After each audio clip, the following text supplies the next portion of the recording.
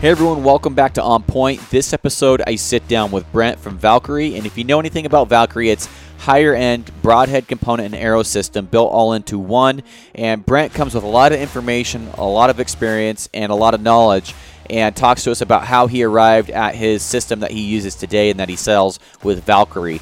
I love having these conversations with different broadhead and arrow manufacturer companies, and Brent brings a lot to the table with this conversation. I really hope you guys enjoy it. Before we get started here, though, I want to announce that we're having a broadhead test, and I am so excited about this test here. I don't want to give too much away, but it's going to be a very in-depth and a lot of new testing, and we're going to take some of the testing from last year. But we need heads. We need 125 grain heads in the package, and if you want to submit a head, you can message me on Instagram just to make sure we don't have the heads that you're wanting to send me. But I've had quite a few guys reach out after my post on Instagram asking for 125 grain heads, and I appreciate everybody going out of their way to send us heads to help soften the blow of how many heads we're going to have to buy. We're shooting for 75, which was Wes's original goal, and we'll see where we end up at.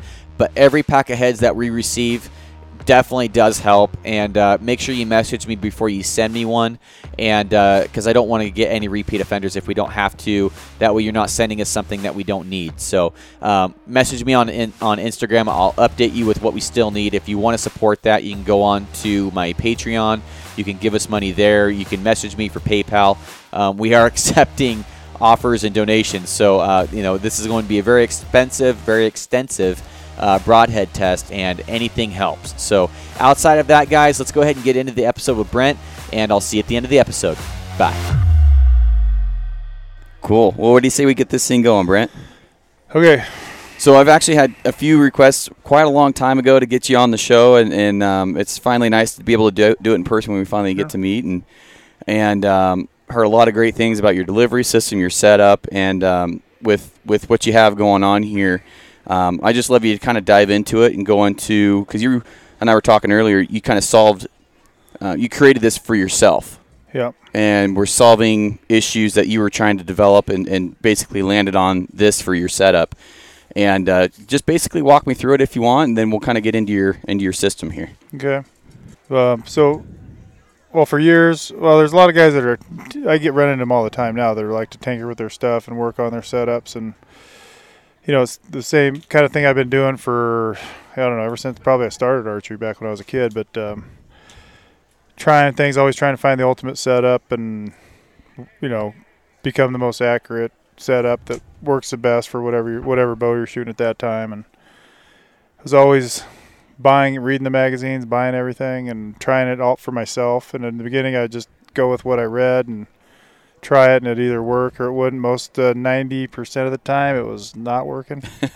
So I ended up with large garbage cans full of arrows and parts and stuff like that, and eventually read some Ashby stuff back in, it was like the early 90s, but on the reports he'd done in the 80s, and then thought it sounded pretty good with all the penetration stuff and bone breaching and accurate, all that stuff, but there was really no way to do it. It was before Grizzly Stick.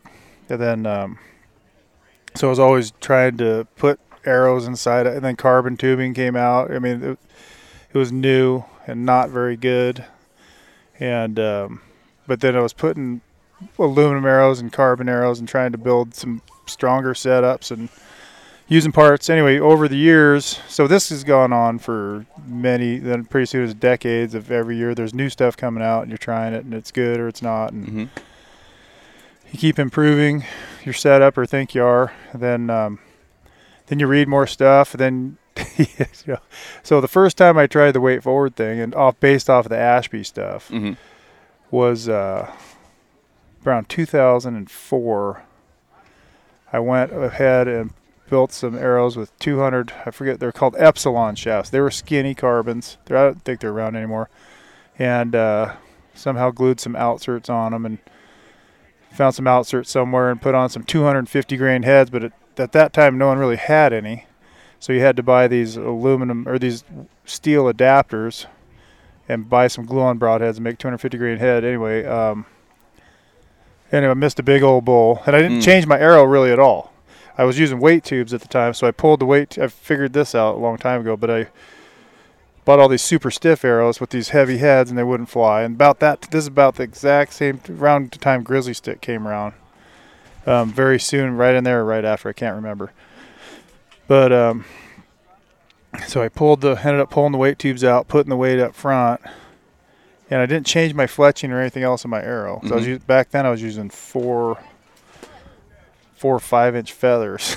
So anyway, because I read somewhere that you needed that stability right out of the bow, and then I was hunting over east. I actually drew a Wanaha tag in Oregon, which is like the premium tag in 2004, and so I was pretty confident in my setup, and I got a bull at 35 yards and shot, and I thought I got him, but didn't. My arrow went out there and nosed about 30 yards and did a nosedive and went under. I'm like, this weight forward thing is a bunch of BS. That's it. I'm done. And took all that stuff off, redid my whole thing. I went out, dropped my arrowhead back to normal standard stuff, put in regular inserts, got 125 grain heads, went out to Montana. I had a tag that year. And after the Wanaha hunt, with it, I got 0. And then went out and for any bull and ended up shooting a raghorn in Montana with a standard setup. And really? I'm like, okay. But, I didn't get good penetration or anything, but I got one. And I'm like, my arrow didn't drop. I was happy. Yeah. And then, so then I stuck with that for a while. Ended up going with like full metal jackets and Montex for a long time and pretty successful with that. Mm-hmm. And then, anyway, then I started having some marginal stuff happen and some bad experiences, and I'm like, maybe I ought to relook at that weight forward thing. And I went back and I reread all the Ashby stuff, and I was like, yeah, okay. So then I went into full Ashby with the 650 grain arrows. I was using FMJs, but I was using like brass inserts and sleeves. We were actually cutting aluminum tubing like everybody's doing now. Mm-hmm. And to strengthen the front end, and started using that, but using heavy arrows, 650 plus, and lobbing logs. But it worked. It did exactly what Ashby said. I accidentally shot a cow elk through the ham, through the pelvic bone, went in, killed her, and a hog in the same year, almost identical. Quartering away, something happened. I ended up shooting him through the ham, got them both, and there's no way. My other regular setup, there's no way you just hit them in the ham, it'd stick in there, they'd run off, they're gone. Mm-hmm. Killed both of them. But after 2 years of that, what I call lobbing logs, got pretty it started sucking. Honestly, trajectory's terrible. If you're off by a yard, you're missing by 3 feet. Yes. That's ridiculous. And 3D shoots are no fun. The stuff works. You got to get closer. Reduced my effective range considerably.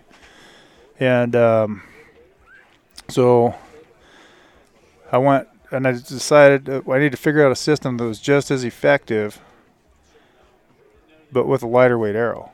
And most guys running and I wasn't really thinking about marketing or business stuff or anything, or having my own archery business or anything like that. I was just thinking about, for me, I needed a moderate weight arrow that performs like a heavyweight.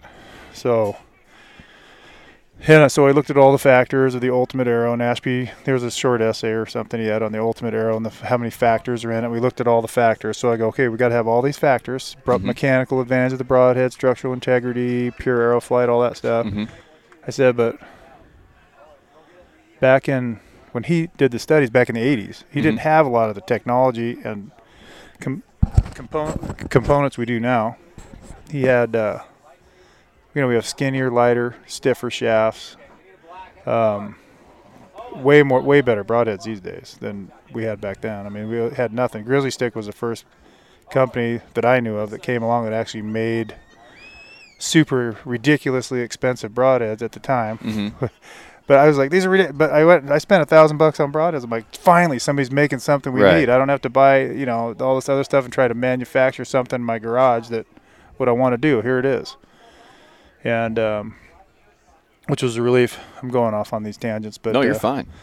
But then, but in order to get the moderate weight, though, I'm like, well, we need a lighter weight platform. And I revisited the weight forward thing, and I was going to build a broadhead because I was started getting frustrated with the broadhead design, and I was like, there has to be something a little bit better than what was out there, because I ended up started having some problems with the heads I was using, and I didn't want nothing, and I was ended up started using glue-on single bevel 2 blades.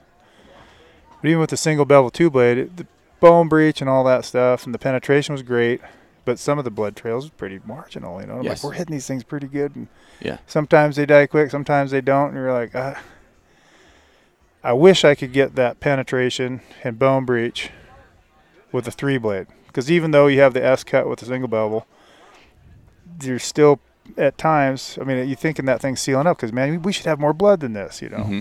And but I'm going to circle back to that blood thing in a second. So I ended up designing on paper a single bevel 2 blade that with some improvements to it to decrease its resistance to soft and heavy tissue. Because we're going to lighten the load. We're going to lighten that heavy bone breach threshold up. I wanted to get it down in somewhere like a full metal jacket with a 100 grain head on it. Somewhere, around 500 grains. And, but in order to do that, we had to start taking out all the resistance that Ashby was dealing with the single bevel 2 blade with the tonneau tip. Just the hide breach is the first factor. There's number one, getting in the door. Even with the sharp tonneau tip, it takes a considerable amount of force just to breach the hair and the hide. So anyway, we started with the tip of the broadhead. Mm-hmm. The lowest hide breach threshold we could build for the tip was a pyramid shape, or sharp pyramid shape. And what guys don't understand, this was baffling in my mind for a long time, because why would a 3 blade with our the drop point 3 blade, you could push it through a piece of cowhide. We're using like a thick piece of cowhide. Mm-hmm. It would just go right through it like butter, like 1.5-2 pounds of pressure, just gone.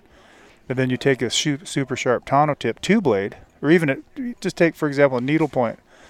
Not needle point, but we just take a Zwickey broadhead, Mm-hmm. 2 blade, sharpen it up to razor sharp, belt sanded, super smooth sharp edge all the way to the point, which is a tip curler. But we didn't, for this test, I was just doing it for the test.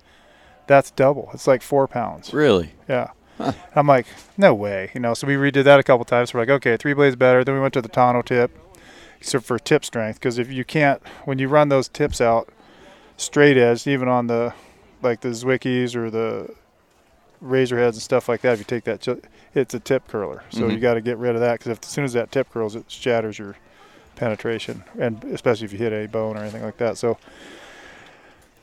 we started looking. So we ended up, okay, it's got to be 3 tip, but then the 3 blade, even the long skinny 3 blades like VPA and stuff, Mm-hmm. those were okay, but heavy tissue would still throw the brakes. The resistance was too high, even with the long ones. The shorter ones, it was terrible for bone and stuff, but even the longer ones, they were kind of semi 3-to-1 ratio in the 3 blade. This still had the mechanical advantage wasn't there of the 3-to-1 2 blade. The 2 blade would just blow through.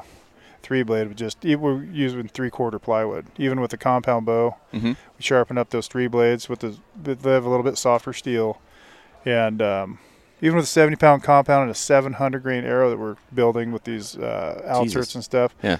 3/4 plywood would just stick in it. In fact, I had a 70-pound Matthews Monster that I was using for testing, and it wouldn't go through that. I'm like, So I'm like, if it doesn't go through that, that's trouble. So anyway, we just decided that we're going to sacrifice the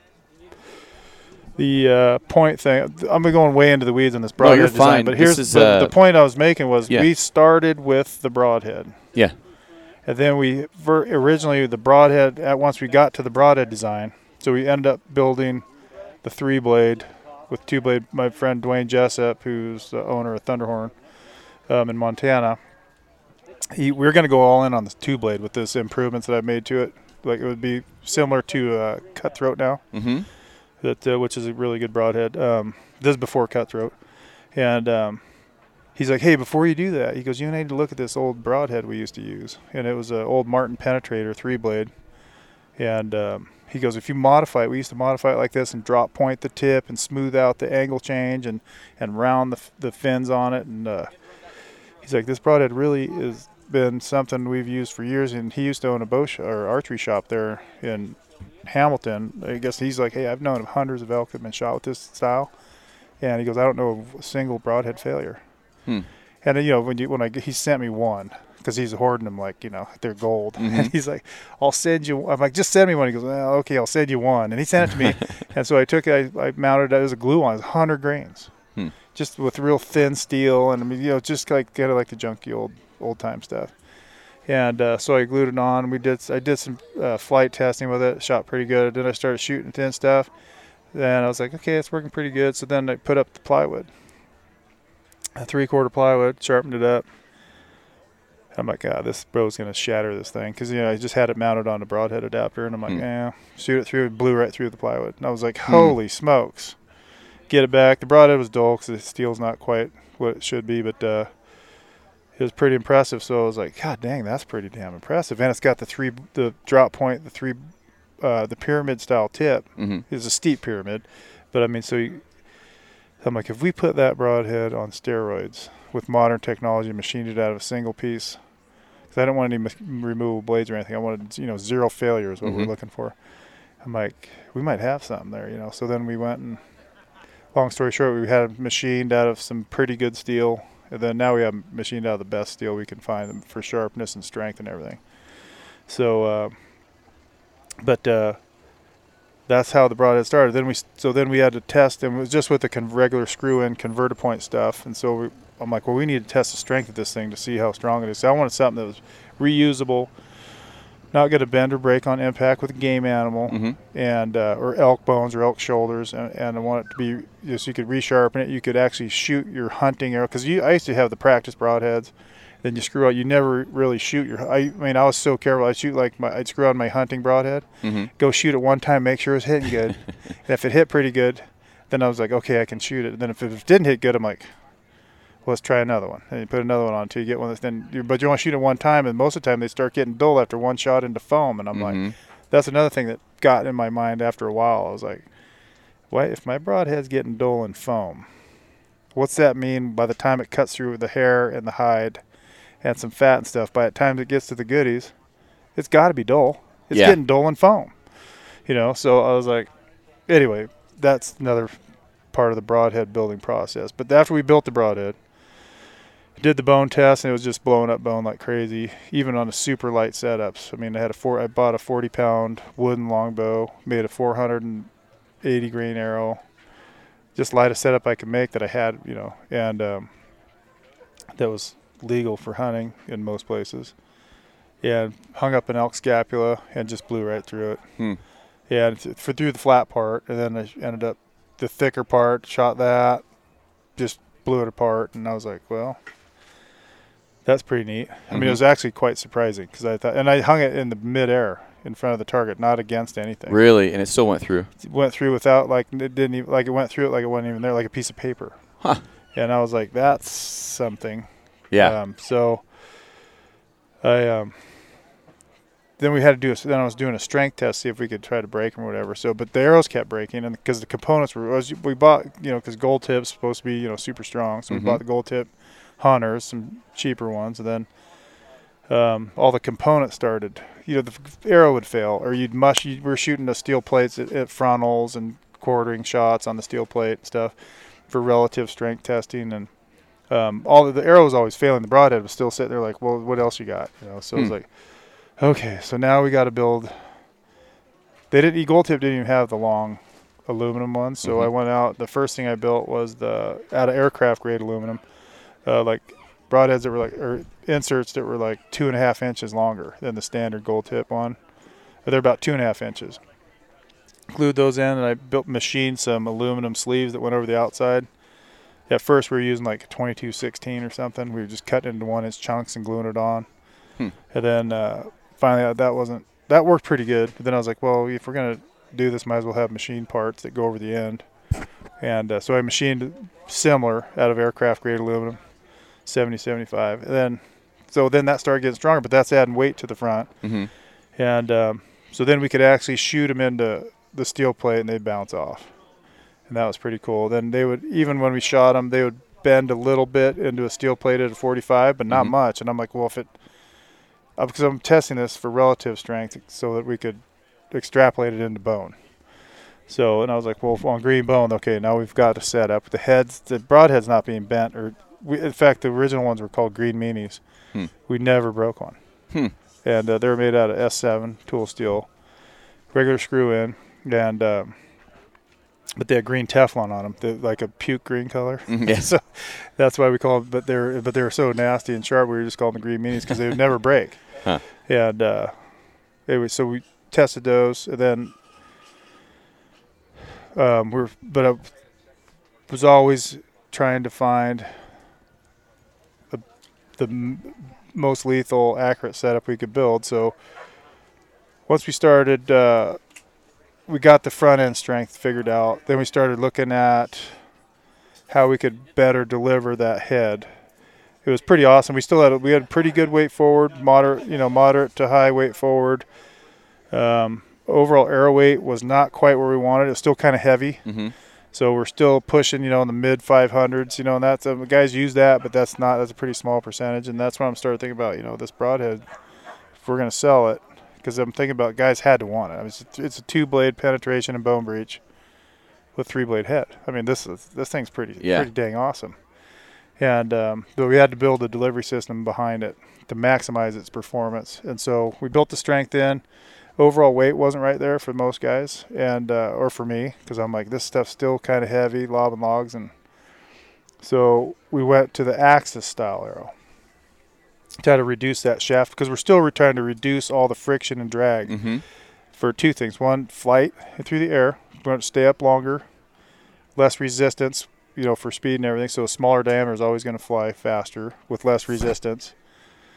And also through tissue, soft or heavy tissue, the smaller the diameter, the more penetration. I mean, we see it all the time in the targets out here. I mean, in a lot of the stuff that we see out here with our arrows it's all shaft drag, because the targets are built to slow it down on shaft drag. So a fatter shaft's going to slow it down faster than a skinnier shaft. But so we went to the Axis arrow, and then to build the strength, we were doing the sleeves like a lot of guys like Chris Dunlap's doing now with those sleeves and stuff. We did the hidden insert with the sleeve, and then even with the Axis arrow, the grains per inch was still too heavy. Right. So then James Orr down in Southern Oregon is like, hey, have you seen that new Rampage from Black Eagle? And I was like, no. He goes, well, they're just like the Axis, but they're lighter. So as soon as I saw that, I'm like, phew, that's what we're looking for. So we bought some of those, but we don't do the half outs on the 204 diameter at all, because it just kind of destroys. This is going to piss some people off, but it kind of destroys the whole idea of the 204 shaft, the inside diameter. That shaft diameter was built for the hidden insert. So when you install that hidden insert, that thing's back in there like 2 inches or more than 2 inches. Then when you screw the head on, it kind of creates like a footing on the inside. The only thing that they never did that was kind of a shame is they never gave you sleeves for them. Because that was the weak point. As soon as you sleeve that up, and we tested all different lengths of sleeve and ended up with a 1-inch sleeve. It's only about 10, 11 grains, and we're just cutting the old Easton aluminum tubing that fit on there. It fit on perfect on a lot of the Axis arrows. They were a little bit big on the Rampages. But those would strengthen the front end so you could maintain your structural integrity, which is, that's one of the key components of the ultimate arrow system for hunting. So, so then we're like, okay, this is it. We're going to make these sleeves, but we're going to build them. We're going to machine them and have them come over the end of the arrow, so that they weren't just a tube, aluminum tubing on the outside. But then about that time, I was like, I thought VAPs were too expensive, and I was, I bought when I was testing all these other shafts and everything, I was just buying at retail, and because I had the time and money to do it, I was just testing stuff myself. I quit reading magazines pretty much. Really? And well, at that point, because I used to read them cover to cover, traditional ones, Bow Hunter magazine, all that stuff, and pretty soon you start realizing that when you're super into it like that, it's kind of the same stuff, and they start recycling it. And so, I mean, I would only just go through and look for any new stuff coming out, and then buy it, of course, and then try it, and like a lot of guys are doing now. And then, so I'd heard about these VAP arrows, and the Victory VAPs, and I'm like, you know what? Because I tested the Victory V-Force HV. I don't even know if they make it anymore. I'm not familiar with but those it was at a all. 5/16 shaft. It was like their V-Force, but it was a thin wall. So it was like, so you could still get the stiffness, but it was super light. Yeah, so when I ran our components or long inserts in those with the outsert over the outside, the sleeve, and I could shoot those into steel plate frontal shots over and over again. I'm like, oh my God. And the FOC was like 25%. Holy smokes. And I'm like, the Holy Grail. I go, we got it. This is it. We're going to do this. Mm-hmm. And, but then I go, okay, so with the frontal, I mean, over and over, just banging off a steel plate at 20 yards. Just bounce back and almost hit you. I'm like, that's pretty awesome. All right, well, let's do the oblique angle test. So then we turned the steel plate at about a 45. And I think that arrow blew up before it even hit it. Because and blew it up like it's almost like you put a M80 in it and just blew it to bits. Yeah. And I was like, talked about heartbreak. Yeah. I was like, I went from the ultimate arrow to there's no possible way we could hunt with this thing. Right. In like 2 seconds, So I was like, God dang it. And so that's when we did the axis thing. I jumped around a little bit. So then we did the axe thing, then went to the Rampage for lighter grains per inch. And then so we're almost all in on the Rampage, the 204 thing with the hidden insert and the sleeves. We were just going to make the sleeves on the outside, but they would actually go over the end of the shaft also to kind of lock it all in and strengthen that all up there. And I just decided to buy some of the, because we're having pretty good luck with the Victory stuff. So I'm like, I'm just going to buy some of these VAPs and try them. Let's give them a shot. So I bought some V6s. Back then they were called V6. And we'll just test. I was going to do some testing, see how they fly, whatever. Very first shot. So I knew what spine and everything, and I had this weight forward setup. Very, very first shot with that arrow, I went, oh my God. Really? That's amazing. It flew so. I never had an arrow that flew like that. I mean, it was just like the most pure. I just like to call it pure flight. It was the most pure flight I'd ever seen. And that's when I shot your setup that you rigged up for me. Like just watching that arrow go, I'm like, it was one of the best flights I've seen in an arrow that I've shot out of my bows. I couldn't figure out how to, because I don't know. Yeah. That's why I tell guys, even on the test kit, I go, you will know, because it's going to be pure. Yeah. When it's pure, there's no wiggle, there's no. It's just like it was. It almost looks like it's on a string, or it has a mission to get to where it's going. It's just very strange. And then, but that was my first reaction with the very first time I shot him, and. So then I couldn't stop shooting. So I sat out there for like a half an hour shooting these things, just going, oh my God, these things are so great. Just drilled them. And then I started, breaking arrows. And so I'm like, okay, so we got to pick different dots. But then after about 20 minutes, my group started growing. And I'm like, well, I must be getting tired or whatever, So I stopped shooting and just, I'm just getting tired. So then I go in the garage and I just happened. I'm like, I'm thinking about these things are so cool, man. I can't believe it. This is awesome. So then I go just roll one on a spinner real quick just to see how straight they are. And then I look and that tip's flopping around. And I'm like, what the hell? Why is that tip flopping around? And turned out the insert, the innie-outie was bent. I'm like, why'd that thing? So I grabbed it and I pushed down and I straightened it out with just my fingers. Just my fingers. And I'm like, whoa. And then, so I had the aluminum. That was their original, their first design. Everybody had the same experience with those because they weren't very strong. They shot awesome, but there wasn't a lot of strength there. So I bought the stainless ones for increased strength, and they still kind of did the same thing. But I knew at that point that the lightweight micro diameter was the platform for our broadhead. I just had to figure out a way to screw that broadhead on to that micro diameter shaft. And so we did all kinds. There's guys doing stuff now that we did. This is like 12, 15 years ago. Inserting, we use bamboo, carbon rods, steel rods, aluminum, titanium, all that stuff, with sticking in 2 inches of rod, outsert over the top, just a regular standard outsert over the top, and it's just still, it was better, but it still wasn't very. No matter what we used, it still wasn't very strong. And then we started getting into where all those components weighed so much, then it would limited us on head. So we'd have to drop back to like the head weights we couldn't build a strong head with. So that's why like our lightest head right now is 150. I can't, with our head, even our shorties, we can't build one that won't, but like we can't guarantee no failure on any lighter than that. But So then it took me a long time. I was sitting there stewing on this because I'm like, we can't do anything until we figure out how to get this shaft with this broadhead. And so I'm sitting there looking at our broadhead, and our broadheads had the converter point, the regular screw and stuff on the back. And I remember sitting there, and it was in my garage again, and I'm sitting there looking at that converter point system, and I'm looking at this skinny carbon tubing, And I'm going, oh, shoot, I'm going to figure out how to screw this. You know, I'm like, well, Fred Bear designed this, like, in, I don't know what year it was, but it was a long time ago and patented it and all that stuff. And I'm like, so that's old school. You know, so it just hit me like that old school stuff. And I looked at this super skinny, lightweight carbon shaft. I'm like, this is freaking new school. Mm-hmm. And I'm like, why am I trying to screw in old school with new school?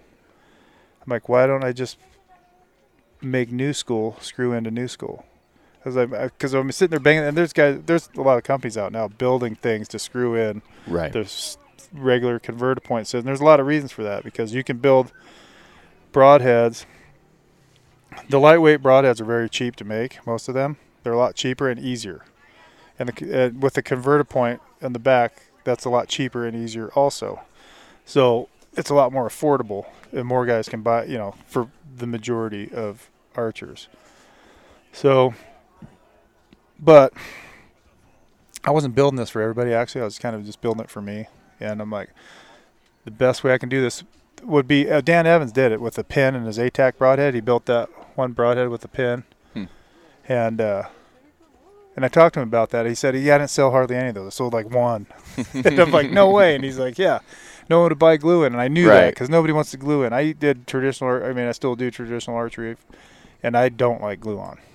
Glue on's a pain. Nobody wants to do glue on. I want to screw heads on and go shoot my arrows. I mean, so, but Dan was onto something with those ATACs, because he was. That's one of the reasons when I was starting to design my stuff. I'm like, yeah, he's got the idea. He's doing the pin on the head. But I'm like, we can't have glue on. But I'm sitting there just go. Well, that's when it just hit me. Why not just put the threads right behind the head? Yeah. And have the pin on it. I was like, well, someone's got to be doing that, you know. And I looked around and I just drew it all up, had some built, and hired a guy to look around and go see who's got this patent on this thing, because we needed to do it. And we needed to license it from him. And he's like, yeah, no one has it. And I'm like, what? How's that possible? Because it makes perfect sense. Once you see it, yeah, you're like, so, well, that's the first thing when I saw it. It was the same thing with the broadhead. When I first saw that broadhead design with the skinny tip, with the flare and the thing in the back and the 3-blade, I'm like, somebody's got to have that. You know, and Dwayne's like, no, they used to have it, but the factory burned down and they just quit making it. I'm like, are you... Somebody had it and they just and I'm like, well, that's the whole thing. When I saw it, I'm like, why is this not on the market? You know, the Shuttle T is similar, but it's like they took the design and then they took everything out of it to make it cheap. Yes. So I mean, they took all the good stuff out of it, which made that style of head. You know, my understanding is they had the penetrator design, which is similar to ours, and then whoever bought it took it somewhere, and they had the accountant start working the numbers, and then they ended up with the little tiny Shuttle T-lock. Yeah. So I was like, which was a great broadhead. I mean, I used to recommend that to guys that would just and then something went downhill. Well, something happened there. Dan is no longer in charge of that stuff. Yeah, but it used to be a really popular head. No, that's the head that I used to tell guys all the time. They're like, well, I can't afford all that stuff. I'm like, well, then go get you some hidden inserts, put some sleeves on it. And right now, I send them over to Chris. Get some sleeves from Chris over at Elk River, and then get Shuttle Tees. I go, you pretty much have a neck down version of what we do, and it's a killer setup. Yeah. And if you put some brass, get the lightweight, like a Victory VAP or something, or our arrows or whatever, but or not VAP, but the Rips, or one of those, or Access or whatever. I mean, that's a great setup. As long as you put the hidden insert, sleeve, you could even use the aluminum. Now, there's a lot of good broadheads out now, like Iron Will. Solid makes a good one. I mean, there's some good stuff out there. But they're too expensive. But if you want the store bought, that's the 100%. That's who I went to every time. Just get the Shuttle Tees. But now I hear the shit they're not. I don't even know what to recommend for store bought right now. Yeah, I'm not sure. I know that the guys were having them fall apart, and that seemed like it was a few years ago when that switch happened. But and you're describing the setup that you would recommend if they didn't go with yours is kind of like my setup here. That's what. Yeah, you pretty much have it, except what they call it, footers now. Pretty long. Yeah, a lot longer than we used to use. Yeah, and I kind of want to go into the center pin on your system, because you brought up something that I'm like, with the arrow flexing and then having the center pin in there, you also installed a little rubber dampener in the back. Yeah. Go over that for me real quick. So once we got the pin design and the threading, so no one had it, so we ended up getting the patent on it because I'm like, this is totally amazing. How does no one have this thing? It's totally amazing. And so, but then I was, after thinking it through, so we started with the point of the broadhead. We're working our way back through. Then we do the micro threads in the front, right behind the head, so that we can, so that I don't want to vibrate and loose either, because that's cost me. I try to take out all the things that have cost me animals in the past, and remove all that. Anything I can control before I release the arrow, I want to do whatever I can before, because once you release the arrow, it's over. Everything up to that point, you can control that and make the most effective projectile you can. Have all the best gear, all the best, trained to shoot the most accurate you can. But the instant you release that arrow, you have no control over what happens next. So my theory was I need to do everything beforehand, especially on my arrow, so give me the best possible chance of success. I don't want any weak links on my arrow at all. So that's why we started with the head and built the platform behind it. So we get back to the pin, and the pin, we set the pin depth similar to like a hidden insert depth, because that seemed to work really good. We extended a little bit. But then I was thinking, okay, so if we do hit some bone hard or something that wants to try to snap our arrow right behind the outsert, our sleeve comes over like an outsert, but then all the outserts usually break right behind the outsert, or the outsert usually bends, or they break right behind the outsert every time with little to no pressure. And so we ran the pin back behind the outsert about a half an inch or so that it never breaks right behind we call it a center pin sleeve. The energy that's trying to snap your arrow will still keep going back and try to break you off back at the tail of the pin. But then, so we installed grooves with rubber bushings in the back to cushion that shock and transfer that energy further away, so that usually if you do hit, it won't break on game bones. That was our number one goal. Right.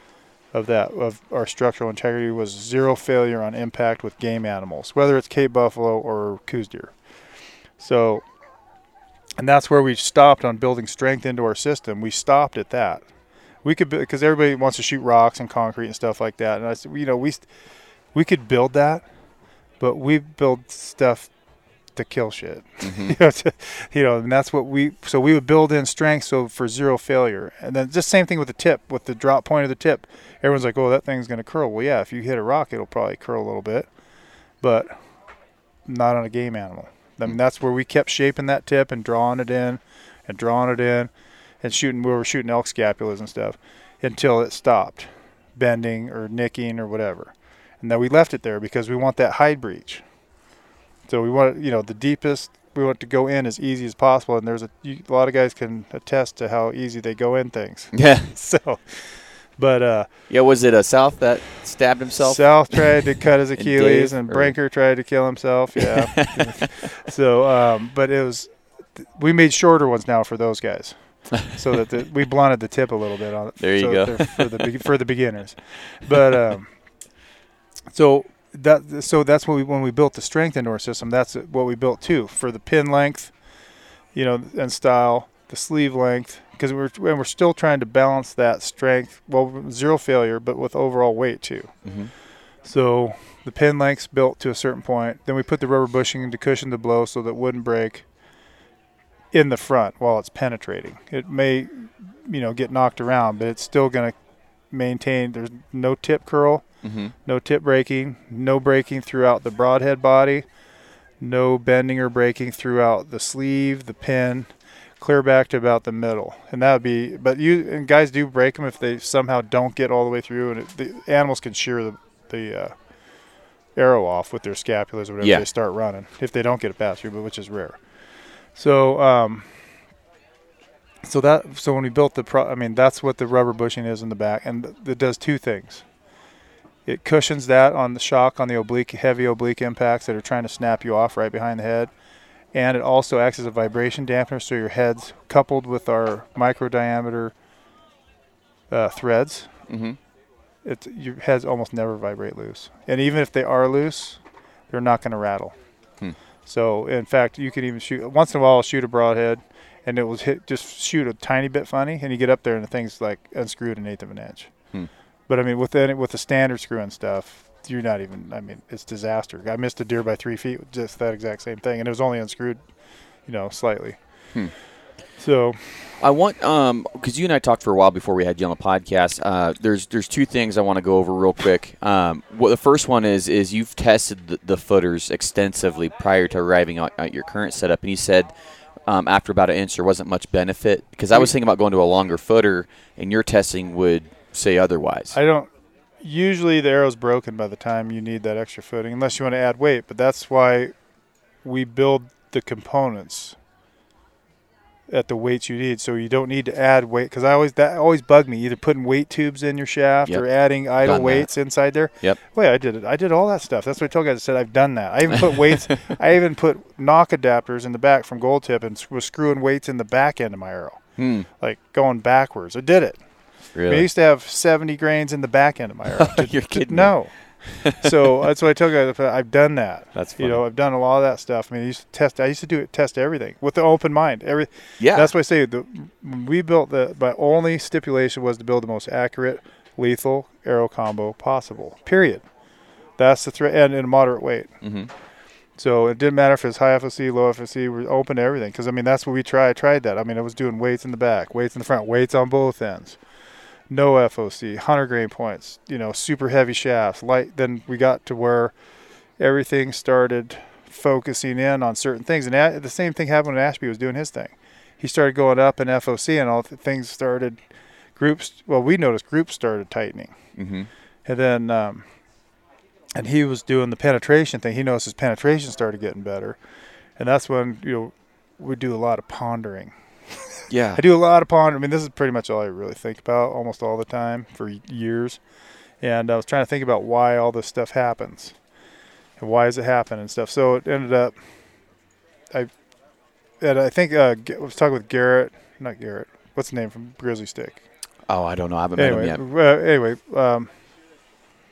Talking with the Grizzly Stick guy, and he's like, yeah, so it's like throwing lawn darts or something. The head is out there throwing the thing. And I'm like, that makes good sense, because that's pretty much what it is. And, but that was years ago, and the first time I tried it, I didn't change my fletching or anything. And, a lot of things have come around after that. That's when I had the arrows dropping like rocks. Because if you gob the fletching on, arrows drop like rocks. So the weight forward doesn't really have much to do with it. It's because the fletching, it just is like giant brakes on the back, like parachute, which you don't need. The heavier the weight up front, or the more weight forward you are, the less control you need in the back. But if you're using a heavy shaft, you're still going to need more control in the back, because that shaft weighs a lot. So that's why we like the lightweight shaft. We can reduce, it weighs a lot lighter in the back. Yeah. So to keep that thing straight, it requires a lot less fletching. Plus with that the weight up front, pulling the lightweight shaft, I mean, we use 4 minis on the back on all our stuff, just for reduced, and because we're still trying to reduce drag. So for overall drag and resistance in the whole system, because we're still fighting, we're reducing that heavy bone breach threshold down. I mean, we're balancing all this stuff out and trying to get to that moderate weight and still have the heavy, the full Ashby, quote, bone breach and, lethality. Without the actual Ashby weight. Without the weight. So we try to improve everything. Yeah. So we've worked it from the tip. We're through the broadhead. Now we're at the structural integrity where the broadhead meets the arrow. We fix that. Now we're working on the whole entire arrow platform with the weight forward system. So after we did extensive testing on it, and I think hopefully the push guys are going to do one here with that, like a legit test, because there's a lot of factors that have to, even on these broadhead tests, there's so many factors that you have to think about, because you can kind of adjust, leave things out or put things in to skew all kinds of results.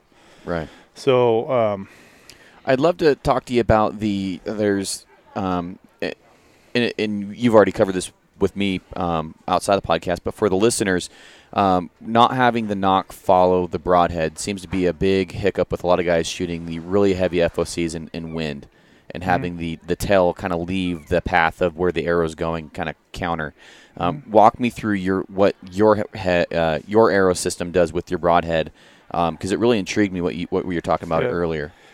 Well, we did the preface this with we shoot It doesn't. When I open mind in developing this whole system, so wherever worked the best, we would go that way. Yeah.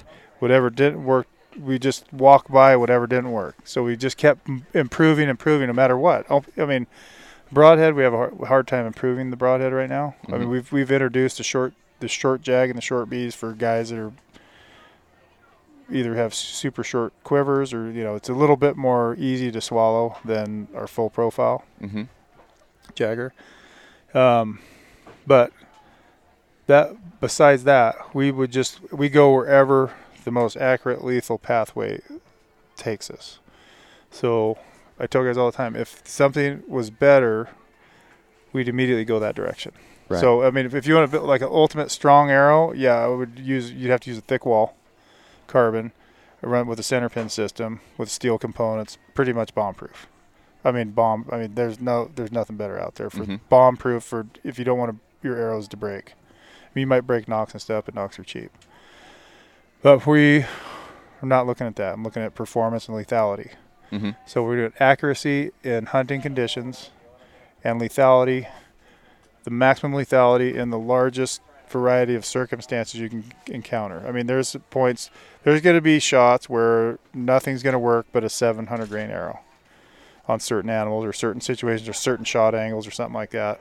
But for the 90, we try whatever percent it is, the largest percentage of shots encountered or experiences encountered in the outdoors under the most external weather conditions and all that stuff, wind, rain, snow, cold, warm, whatever. That's what we want to build in. So the most forgiving, stable, accurate platform in the outdoors, in the mountains, things like that.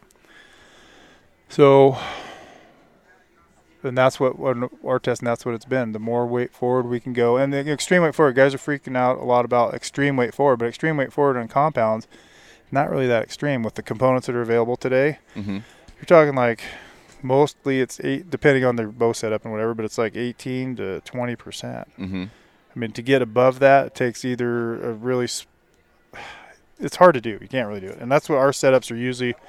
Most guys with shooting our system is right around 19 to 20%. I mean, that's pretty much money. And then our arrow weights are about 450. This I'm talking about average everyday shooter. Yeah. Running a 70-pound, anywhere from a 60 to 70-pound bow. Arrow weights are 450 to 500, low 500s in there.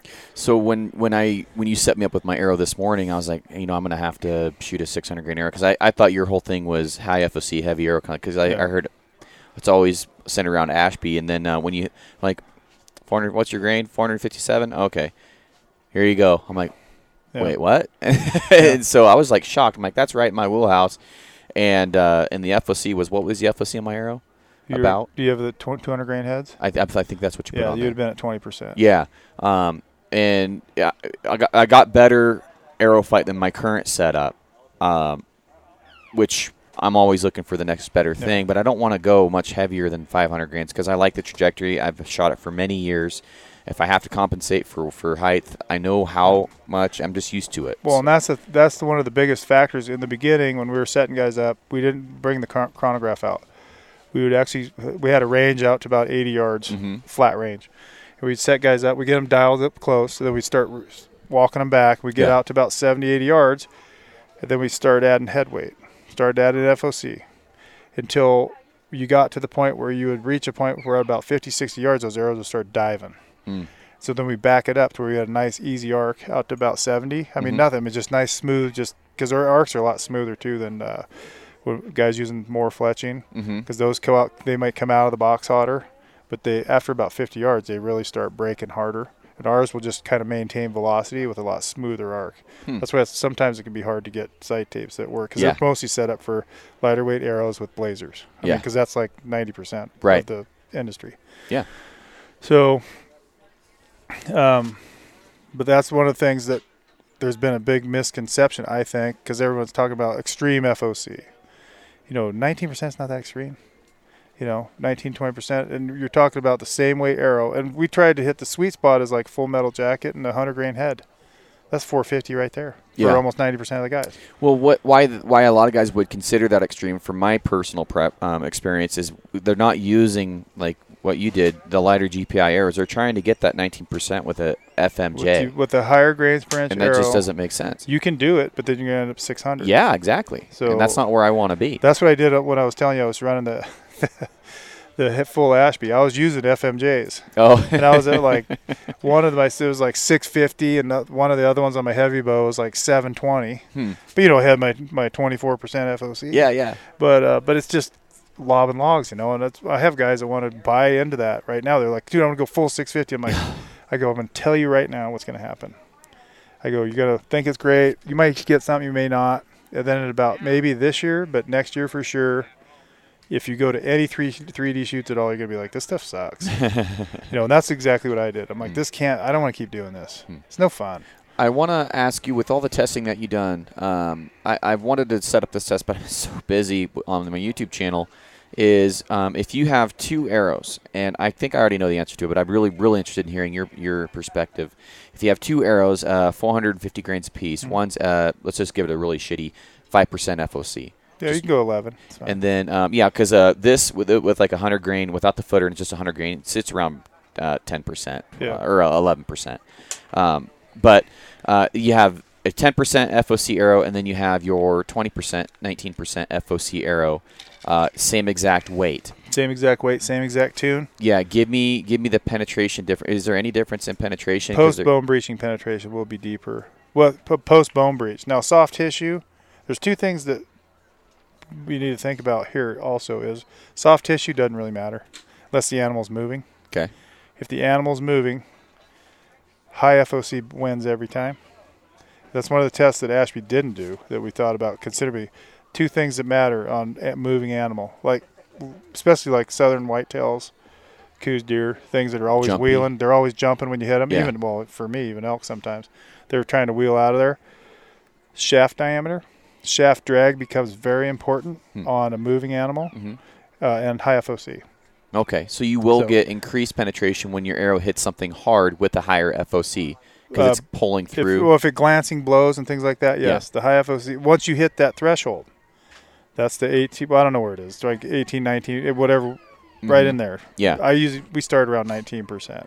Okay. Because there you're safe. That's where the head's pulling the shaft. The shaft is no longer driving the head.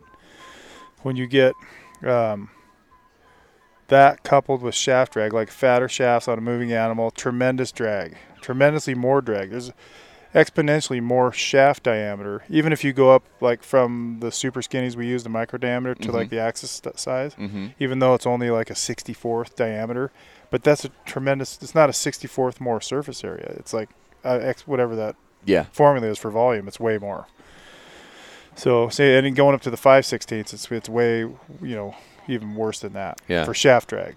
And so on a still animal, and Ashby did a lot of shaft diameter tests on. He was just testing it, comparing it to the ferrule diameter, whether the ferrule diameter of the broadhead was bigger or smaller than the shaft on dead animals. They weren't moving, but which, obviously the smaller the shaft, that worked better on the dead guys.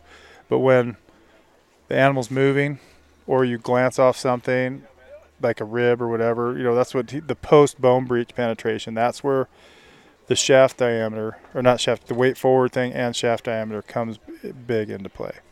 That's really interesting. Well, you saved me a bunch of time because I built 3 different arrows. I spent hours trying to figure out what arrows, and trying to get the very like apples to apples diameters and everything. And then I was shooting them out, 80 yards and just comparing, what the different FOC setups were, trying to get them within, 1 to 2 grains, just to be tight tolerances. And then doing penetration tests isn't easy because there's just so many factors in creating a test. But and so penetration and foam target is all shaft drag.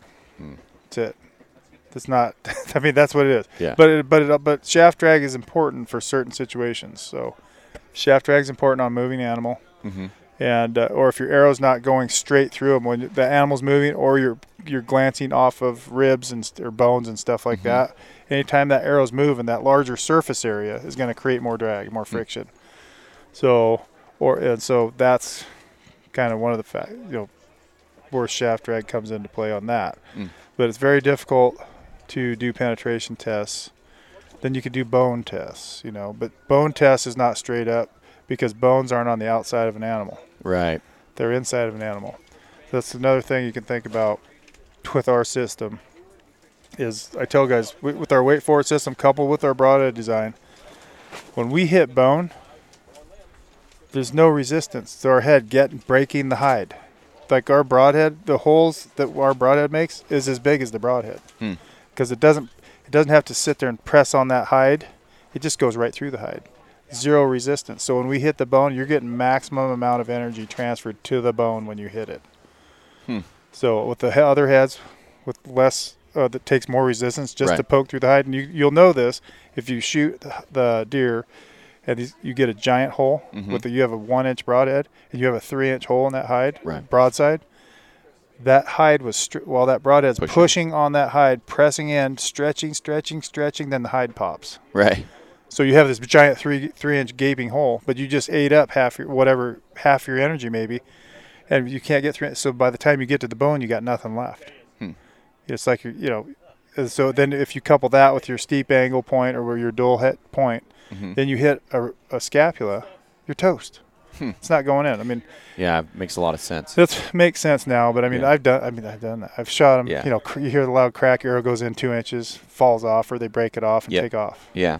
And you're just like, you just spent 3 weeks trying to get that shot. It's freaking heartbreaking. I'm not going to say it's a loaded question for you here, but I've got a question that I see it all the time. And for me, with all the testing and everything that I've done, I see the word kinetic energy come up all the time. I'm like, why are we saying kinetic energy when we should be saying momentum? Because speed matters more with kinetic energy. I don't like talking about it. But momentum, because it's like I was just talking with the guy yesterday about it came up and something. I'm like, yeah, I got a bow at home, a 70-pound longbow with a longbow setup, a 740 grain arrow. It's got like 50 pounds kinetic energy. It'd blow through Cape Buffalo easy. It does like 170 feet a second. It's not anything. It's not legal. But it doesn't. But you could probably almost shoot through a car with it. Really? So it's not like that's very. Kinetic energy relies more on speed. It's like it's not a very good.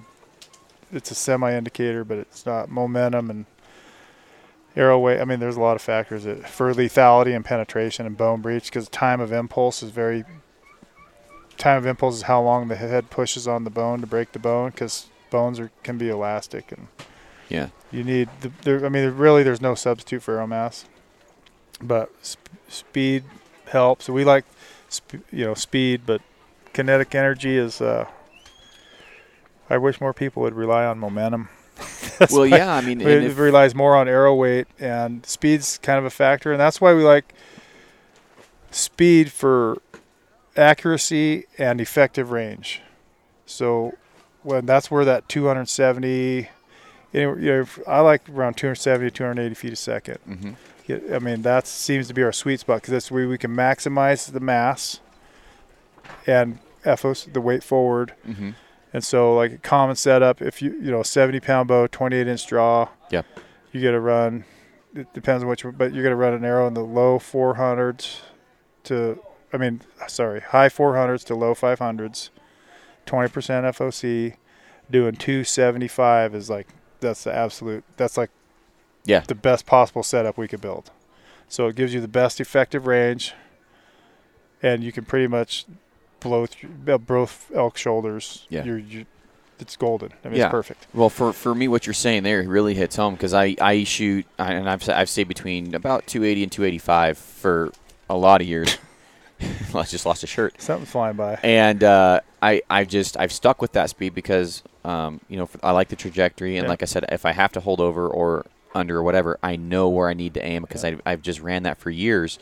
And the tuning's a breeze, and I can shoot a heavier arrow. And so now when I'm going for speed out of a bow, I'm not going for speed in general. I'm going for speed to shoot a heavier arrow and get me back down into that 280, 285. But there's a couple things to think there, though, because when you're running 285, you're running the taller veins on the back. Yes. So you're slowing down faster at longer ranges too. Yeah. So when you push that weight forward and lighten the shaft weight, you can reduce the fletching size in the back, reducing your drag at longer range. You don't notice it up to 50 yards. It's not really noticeable at all. But once you get out a ways and that arrow starts slowing down more, it slows down faster with the larger vanes, the higher profile vanes. That's why we use the low profile. That's a good point. So we can come out of the bow slower, but we stay up longer. Your shed, I believe Brian calls it shed velocity is what his terminology is. Yeah, your shed velocity is slower. Yeah. And I've got the heat vanes. I've been playing with those, and I've been thinking about bumping up my weight a little bit. But yeah, I mean, the more I shoot, the heavier my weight seems to get up front every year, and then the more I shoot, the closer I get to exactly where you've already arrived. That's why most guys, that's when we designed to come out with the stuff. Yeah. A few years ago, I was like, I knew there had to be guys that were doing the same kind of tinkering stuff. Yeah. And guys are always like, I kind of shoot that anyway. I'm like, yeah, but you're cobbling stuff together. I said, I'm going to save you all that time and money. Yeah. Because I've done almost most of the setups that guys are running now that's like new, like typical example, the sleeves and stuff, or the footers. I mean, we did that 15 years ago. Really? That was we're doing that back then. So that's cool. Well, because there was a problem with the structural integrity up front, even on the FMJs and stuff. It was still, either mushroom in or bend or break if you hit stuff. And it didn't even have to be that tough, that hard. And so, but you put that little sleeve on there, shoot, the thing was pretty much bomb-proof. Yeah. So, and it's never, with the sleeve on the Axis or the Full Metal Jacket, and as long as you, I don't want to say it about steep, but if you have a high mechanical advantage broadhead, let's call it that, then with the sleeve and everything, you're not going to have failure up front. So, as long as and the sharpness is another factor that doesn't get talked about a lot. Right.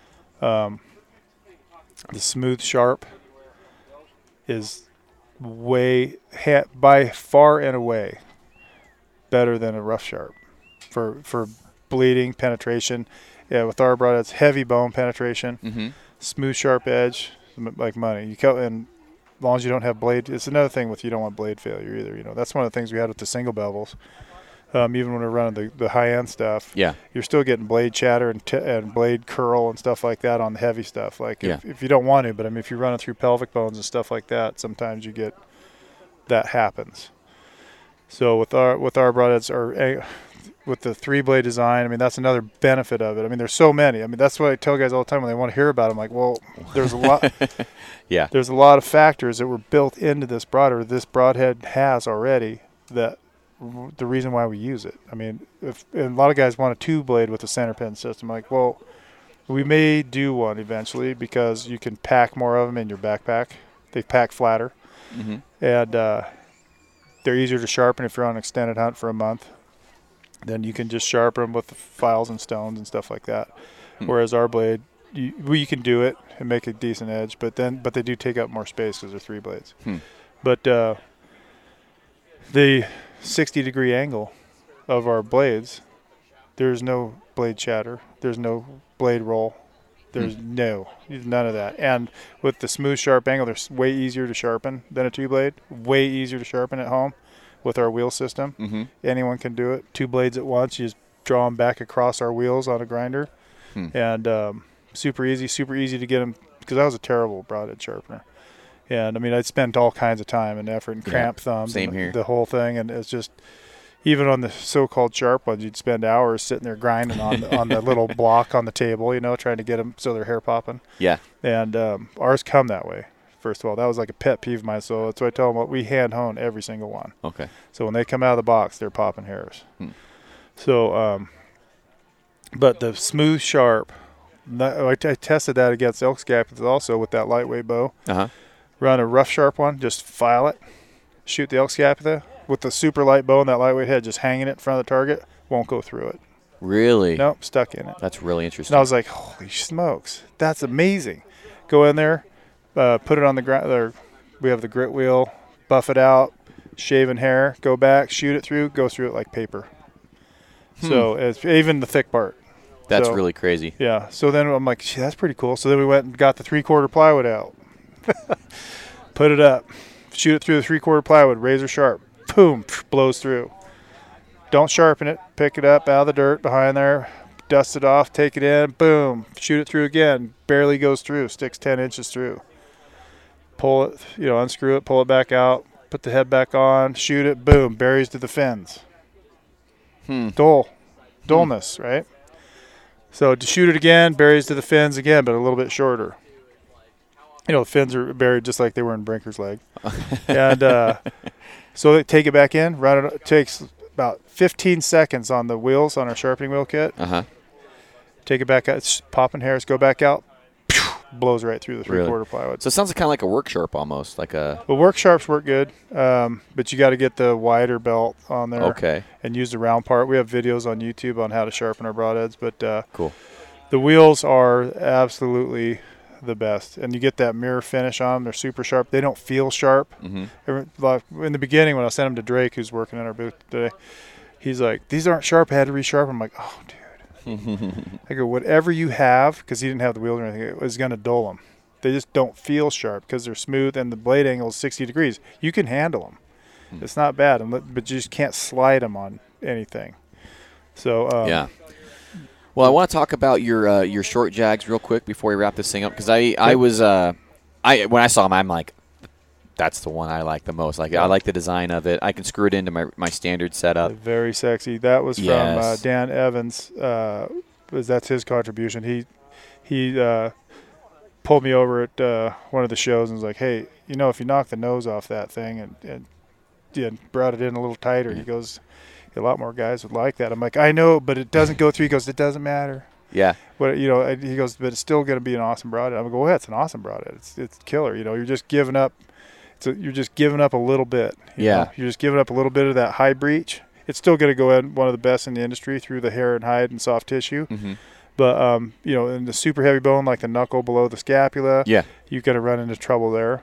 With our full profile jagger with the long, that 3-to-1 blade, it's got the same mechanical advantage as a 3-to-1 2 blade out on the front end of that of our regular jagger. But that's still a killer broadhead. I mean, there's nothing out there that can compete with it. Well, you and I were talking about it. I'm like, man, that's like a shuttle T should have been. You're like, it's a shuttle T on crack. It is. Well, it is. It is. That's what, if you were going to take every factor of the shuttle T-lock and maximize it. Yeah, it's bigger, stronger. Bigger, stronger, one piece, no parts. Yeah.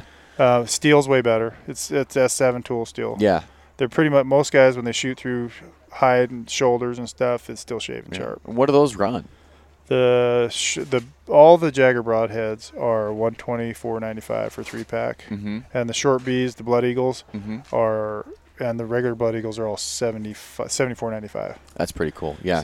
So they're in the ballpark right there. Absolutely. This will probably be the last year they're $74.95. But really, unless we go big time. I mean, but on those, it takes us a lot of time. They take a lot of time to make. Those are all hand sharpened. Oh. And hand honed, they're hand honed and hand trued every single one. Yeah.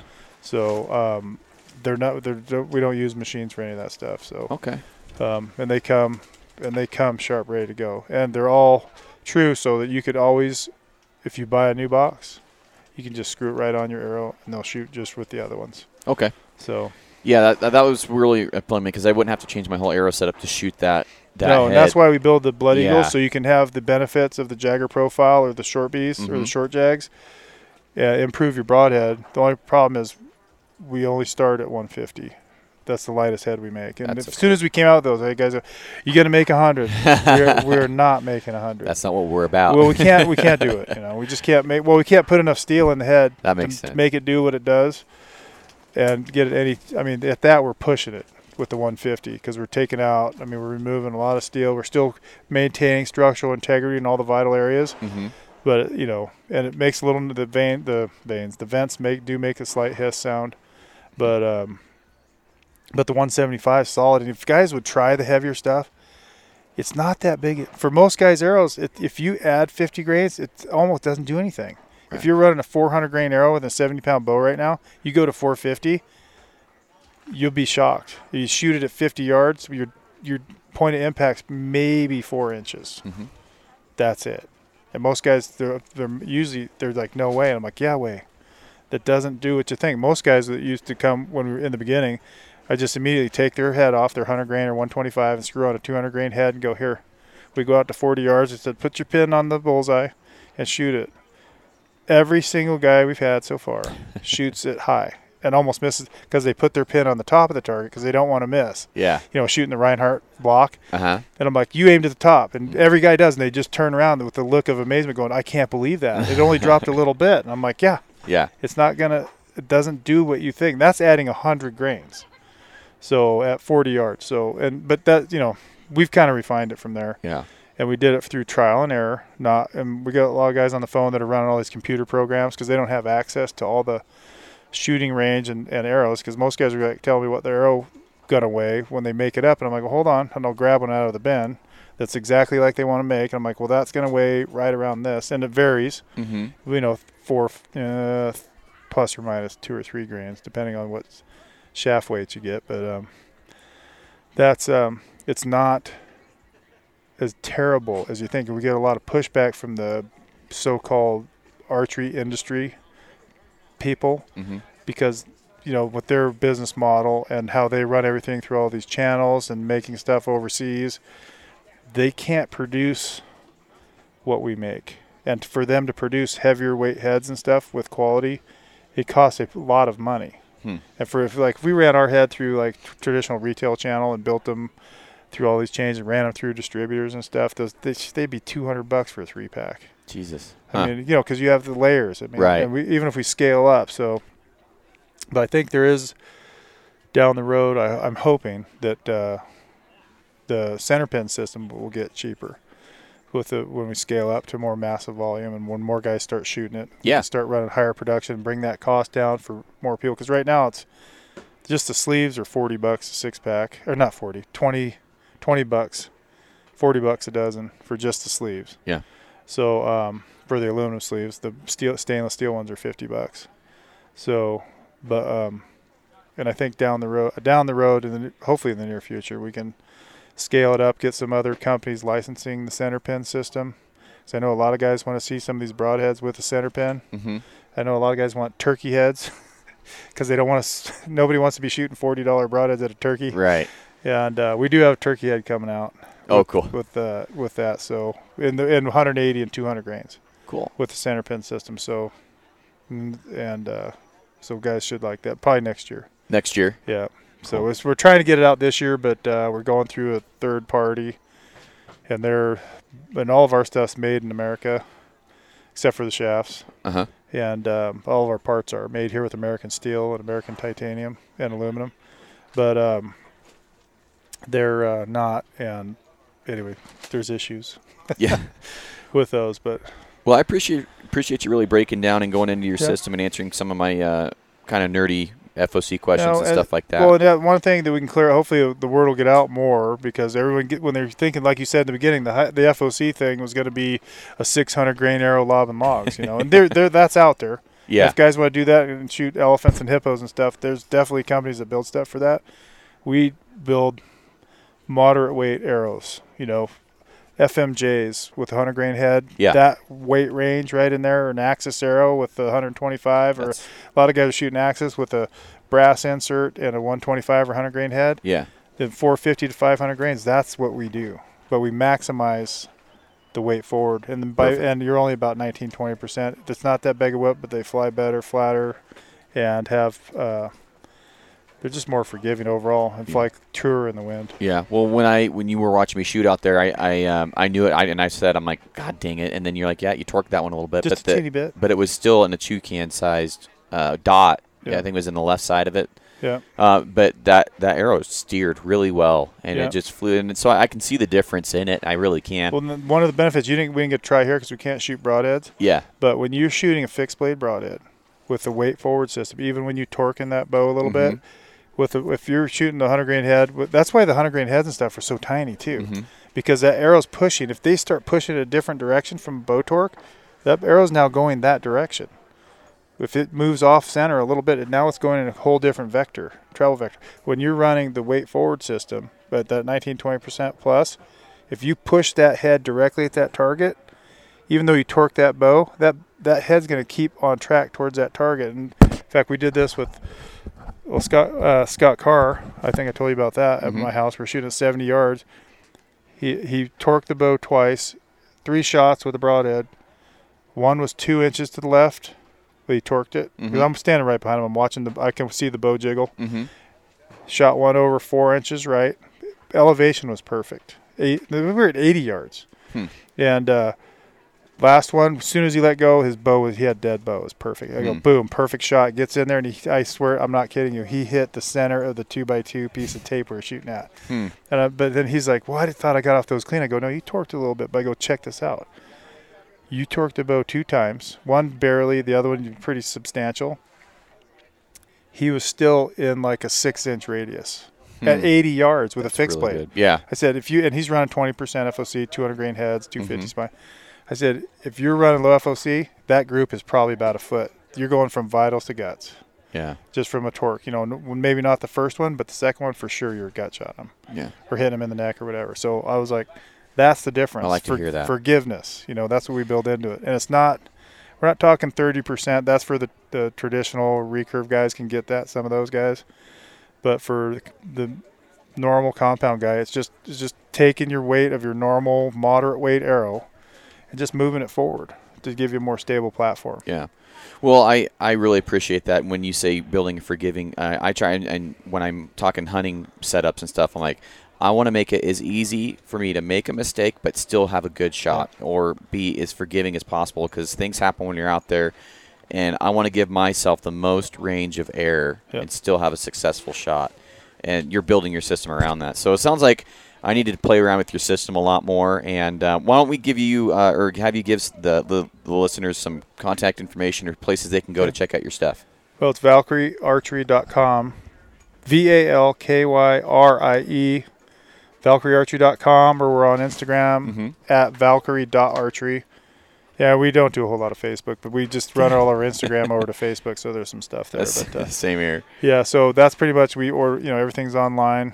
We do test kits, so if guys want to just check it out, our arrows are, arrows aren't cheap. They're not super expensive, but they're not cheap. But they are accurate. They're not works of art, but they're very functional, accurate setups. We square everything. Everything comes out square and true. And but the test kits are awesome because for $50 you can get 2 separate arrows with 3 different head weights and mix and match and just see what the weight forward thing's all about. Yeah. See what works best out of your bow before you go all in and spend a bunch of money on something. Because that was another one of my pet peeves I didn't like when I was testing everything, was you always had to buy a dozen arrows or something. And then we do sell arrows by the 6-pack too, because you buy a dozen arrows and all this new fancy stuff with these outserts, and you try them and it just didn't turn out like you thought. So you had to. But you're out a whole bunch. So right. Test kit allows you to, and I think a lot of other guys are doing that now too, but the test kit allows you to mix and match samples or, different head weights and stuff within a range of where you want to be and find the perfect setup. So you know exactly what you get. When you order arrows based off the test kit, you can either modify a little bit, or if you're shooting an arrow you like that's perfect for you, you will get that exact arrow. When everything's written on the arrow, so you'll know exactly what to order when it's order time. So yeah, I'll probably be getting one of those test kits just to compare and see where they're outperforming my setup, because I'm always looking at I'm not partial to anything. I'm like you. I want the best performance I can get. So I'll go where the wind blows me pretty much as far as performance. So outside of that, Brent, I really appreciate you coming on the show, man. I know you've been super busy over there, so thanks for taking time away from your tent. Appreciate it. And we'll catch you on the next one. All right, Garrett. Good talking with you. Yeah. Bye-bye. All right, everybody. Hopefully you had a great time listening to this episode. Brent brings a lot to the table, a lot of information here, and I can attest to shooting his system. I was getting amazing arrow flight down the range, and it was better than my Axis arrows that I was shooting. And I test that just to having high quality components. I have really heavy, high FOC probably, and just really appreciate everything that he showed me and talked about. So if you guys haven't yet, be sure to sign up for the newsletter. You can go to www.onpointpodcast.com. Sign up for that newsletter. You're not going to want to miss the giveaway that I have coming out for it. I am still putting it together. I'm not going to say anything about what's going to be in the giveaway, but it's going to be a good giveaway, and be sure to don't miss it. Just go up there. It takes 2 seconds. Give me your email, and you're done. So outside of that, appreciate everybody listening. The podcast is absolutely rolling right now, and that is thanks to you, and I will see you on the next one. Bye.